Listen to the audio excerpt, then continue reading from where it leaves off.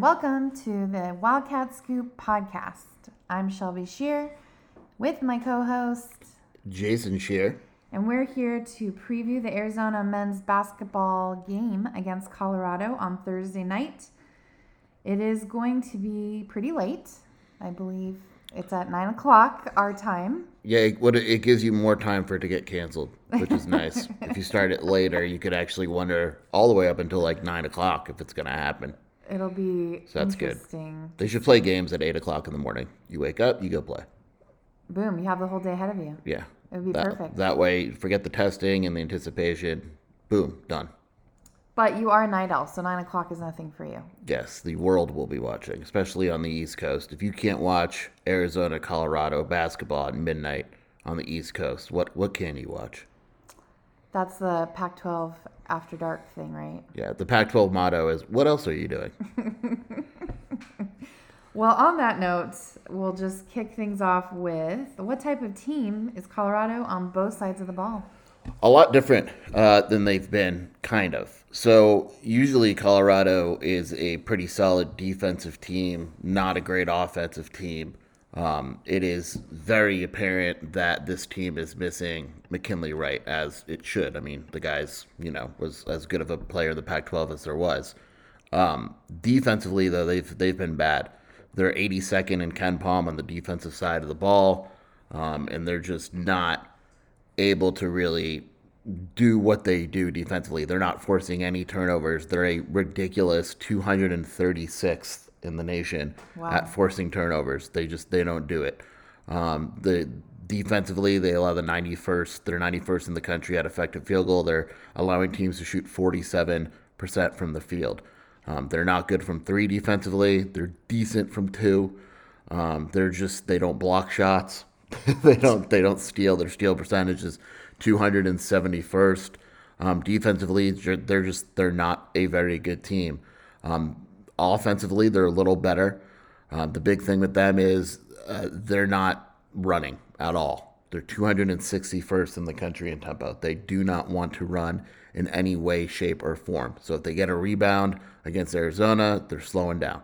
They're going to probably, in my opinion, my guess would be that they're going to get back and kind of give up rebounding a little bit. They haven't been a very good rebounding team this year, so probably get back a little bit, be a little less aggressive on the glass in order to make sure Arizona doesn't get back in transition.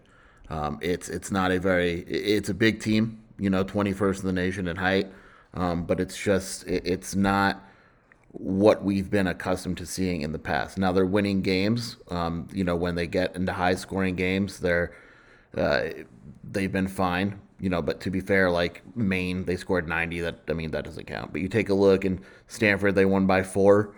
They're playing good basketball. I mean, Colorado's won 5 games in a row. Yeah, they haven't been against great opponents, but they did sweep the Washington schools. They did lose to Tennessee by 15. They lost to UCLA by 12, but they're going to slow it up. This next segment of their schedule is difficult with Arizona and the LA schools. We'll find out a lot about them, but a little bit different than we've seen from Tad Boyle. You take a look at their team last year. They were 13th in offense, 23rd in defense. The year before, 54 and 32. And this year, 86 and 82. So it's just a very different team. And losing a guy like McKinley Wright will do that to you. Well, that was quite a resounding endorsement you just gave Go Colorado. Buffs, Tad Boyle. That was a deep dive in their offensive, defensive, not so great playing. But with all that said, they have been playing well enough, and what has been the key to some of those successes? Yeah, so, they've won 5 games in a row. And basically is when, Eastern Washington, they won by 3. Milwaukee, 11. Bakersfield, 14. So part of that success is the opponent has been great. But against Washington State and Washington, they played well. They really did. And basically, what happens is they're the type of team that's going to need someone to step up. So against Washington, they had Julian Hammond come out of nowhere and step up and score 14 points when he was a guy that I'm not sure, literally, I'd have to look. I'm not sure he scored 14 points all season up until that point. Like, he was a guy that he just came off the bench and got hot. And against Washington State, same thing. Bartholomew goes for 17 points. when they're winning, they get that third guy. They have Batty, they have Walker. When they're winning and they're able to win games, they have that third guy, and they're able to defend a little bit better. Against Washington State, they won that game just by scoring 83 points. They didn't defend well. Washington State was 60% from two, but the three wasn't falling. Against Washington, the Huskies aren't very good offensively at all, and so they were able to score 78 points. Colorado was, and they won the game. So when Colorado is winning, it's usually because the offense is clicking, not the defense, which is weird to say for a Colorado team. But again, it's difficult because against Arizona, if you get into that offensive battle and you're Colorado, you're going to lose that game. Well, speaking of Arizona and their potential matchups against Colorado, what do you think their biggest challenge is going to be against Colorado? And I think I already know the answer. What is the answer? It's going to be tempo. Yeah. You take a look, and again, Colorado is going to sell out in order to slow that game down. Tad Boyle is too good of a coach to go into that matchup and say, let's run with Arizona. It makes no sense whatsoever. If they do that, they're getting run off the floor. There's a reason why the spread is 14 points. In terms of personnel, there's two guys that really stick out. Jabari Walker, 6'9", 215-pound sophomore forward. He's played very well. 13 points, 8 rebounds a game, 46% shooting. Not a great three-point shooter. He was better last year. He's only shooting 22% from three this year compared to 52%.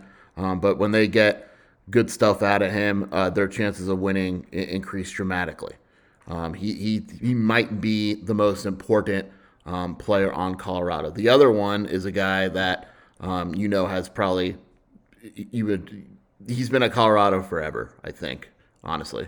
Evan Batty, who he's the guy, I don't know if you know this. You would know him if you saw him, but he's the guy that you hate that cries a lot. Oh, yeah. Remember the dude that cried? Yeah. Yeah. There's no crying in basketball. It was kind of mean, but yeah, he cries a lot, it feels like. But he's a guy where, like I said, he's like a 14th year senior. He can only play 25 minutes a game because of his size, but he's good, 55% of the field. But what it comes down to with Colorado is their guards. Bartholomew is averaging 11 points, but he's only shooting 41%. Elijah Parquette is not an offensive threat. KJ Simpson is questionable. It wouldn't be surprising if he plays and he tries to have a big game, but the guard matchup in this game is just such a huge advantage for Arizona that if Colorado is going to keep it close, it's going to have to do with the front court. Jabari Walker's athleticism, Evan Batty. Tubelis has to play better. He has not played well the last few games. He has to be better, or else Colorado will take advantage of that. To me, this is one of those games where the biggest difficulty for Arizona is Arizona. And I'm actually going to give Tad Boyle a little credit here, and I don't like Tad Boyle at all, but he was talking about the layoff, and he said it hurts Arizona's players the most. Like, it's not, they want to play basketball. They're playing one game in 22 days. That's the key to me. Arizona is a better team than Colorado. There's not a lot of threats that Colorado poses. So the biggest threat, to answer the question, for Arizona might just be Arizona. Right. Well, the mentality, you've got racehorses that want to race, and they've been kind of penned up for a while. The good news is sounds like they're going to be playing against moderate joggers. So, but, that's my new key phrase for moderate Colorado. Joggers, I like the it. Moderate joggers. We'll find out what happens. But on that thread, what is your prediction? Get your crystal ball out. I thought the 14 points, it's a 14-point spread. I think it's 15 in some places. I thought it was too big at first, but then I started to look at it.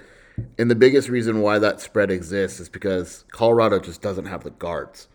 And they're not a good defensive team. And Arizona, so you take a non-good defensive team that slows it down against a good offensive team that speeds it up, and something has to give.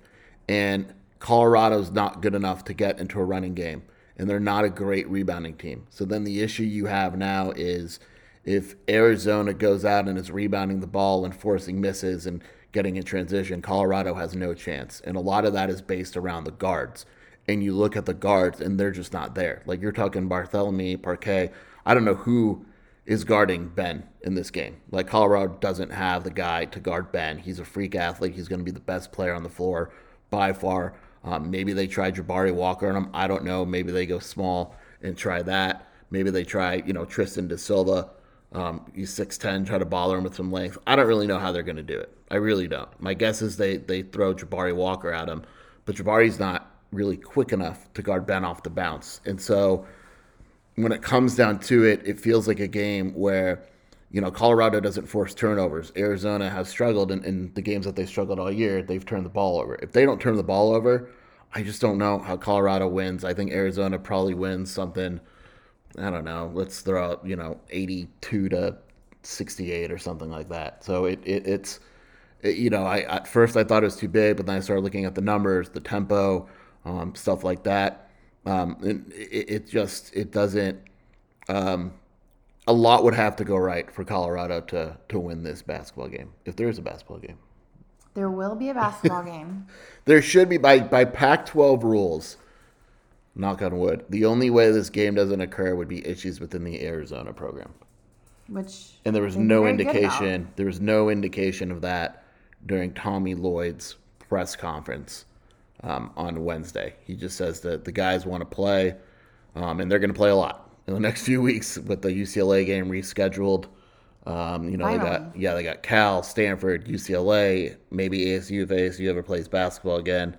ASU, and that's something we'll get to with the Utah game. Like ASU isn't playing this week, so Colorado's one and done probably. I believe it's already done, and then Utah's one and done with their focus on Arizona, which is an interesting thing. So that's kind of where we're at, but it's just nice to see Arizona play.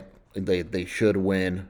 I don't know. It's nice to see some basketball. I'm excited about it, and I could have told you my prediction without all of those words you just said. 78-68 Arizona. Only going 10. Only going 10. I think they're going to come under the Colorado spread. Covers. Colorado will cover just to be aggravating, just a little bit, because they are the moderate joggers. Colorado covers on a Sabatino Chen 3. Now, here's the big question, oh though. My God. The big question is, I'm going old burn here. I hope you remember. Will Colorado win one of the halves? No. Oh, man, that boy is going to be pissed. Not even the second half. No. Shout out Xavier Johnson. You heard it here first. Yeah, Arizona. What happens if Arizona wins by 25, but that's because they won by 28 in the first half, and then Colorado wins by 3 in the second? Is that still like a Colorado win overall? No. I mean, for them, they would count that as a victory, I'm sure. But. Yeah, I like how they do wins and losses. They break them up into halves. I mean, as one should. Yeah, so they're like 22-8 on the season, even though they've only played 14 games or something like that. I don't know, math. Math is fun. Math is good. Yeah. All right. Well, we've done it. I think we're good. Keep in mind too, as I look at numbers, that Colorado's defense is bad against bad teams. Montana State, Maine, Southern Illinois, Duquesne, Brown, Eastern Washington, Milwaukee, Bakersfield. They've lost against every good team, unless you want to call Stanford or Washington State good, but they've lost to every good team that they faced. Thank you. That was a good stat. Did you know that all in your brain? Like, just yes. Boom. I've actually memorized Ken Pom. I wouldn't be surprised. But that's just because you're so talented. I'm glad I had time to do this podcast without a Jedd Fisch commitment. I was going to mention that because we went to Target earlier and no commitment tonight. It was kind of crazy. I literally waited until 10 p.m. to go food shopping. Last night, Tuesday night, and there was a commitment. And I was so pissed because Shelby even said, "Do you want to go out to dinner? You know this kid's committing." I was like, "No, I'm pretty sure he's committing tomorrow." Nope, he did at 10 o'clock. But we did go out to dinner, so that was a win. Yeah. So, all you recruits, just keep listening and waiting for weird times of the day to actually commit. Maybe I'll go to a movie on Saturday and just see what crap pops up. Who knows? You're a good luck charm. I haven't been to Texas Roadhouse because the last time I was at Texas Roadhouse was when the DeAndre Ayton Sean Miller article came out, and I literally refused to go back again. I know.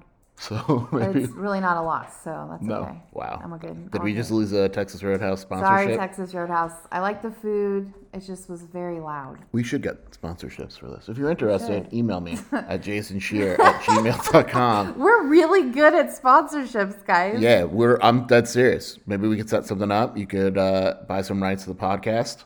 we'll do some shout you sponsors. out. We'll shout you out. Though I will say we could mention, since we do have people following us when we like go out to eat, we did have pretty amazing food this past weekend. So we will do a quick shout out to Hot Pot on Speedway. Oh, yeah. It was amazing. It was really good, except they ignored me and gave my wife and daughter whatever they wanted. Yeah, the lady who runs the place was amazing and literally ignored Jason. It was awesome. And only talked to me and our oldest daughter. Didn't ignore me when that bill came, though. Am I right? And he paid it so well. It was so good. Anyway, Thanks Hot Pot for a great dinner. We enjoyed it. And if you like Taiwanese Chinese food, go eat there. should we shout out the guy that broke into your car? Maybe he's Oh, yeah. Someone broke into my car, and I, like in our neighborhood, I just didn't lock my door. I'm really paranoid Shout about it. out to that guy, obviously. So thanks for taking my garage clicker. Don't know who you're messing with over here. And I had to like get a new garage clicker. So if you're a car alarm company and you want to sponsor us, let me know. Anyway, we've really gone off track. So if you're still listening, Arizona's playing Colorado. Maybe. We predict Arizona will win. And we'll all be happy another day for an Arizona. Because again, the Pac-12 motto is, what else are you doing?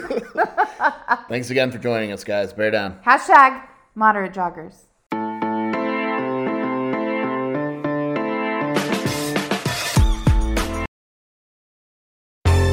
Baseball has begun, which means you need to listen to Fantasy Baseball Today in 5, part of the CBS Sports Podcast Network. Join Scott White, Chris Towers, and me, Frank Samfel, every Monday through Saturday as we deliver all of your fantasy baseball needs in just 5 minutes. We'll break down the biggest performers, news, and prospects who could make an impact this season. Make sure to download and follow on Apple Podcasts, Spotify, the Odyssey app, and everywhere else podcasts are found.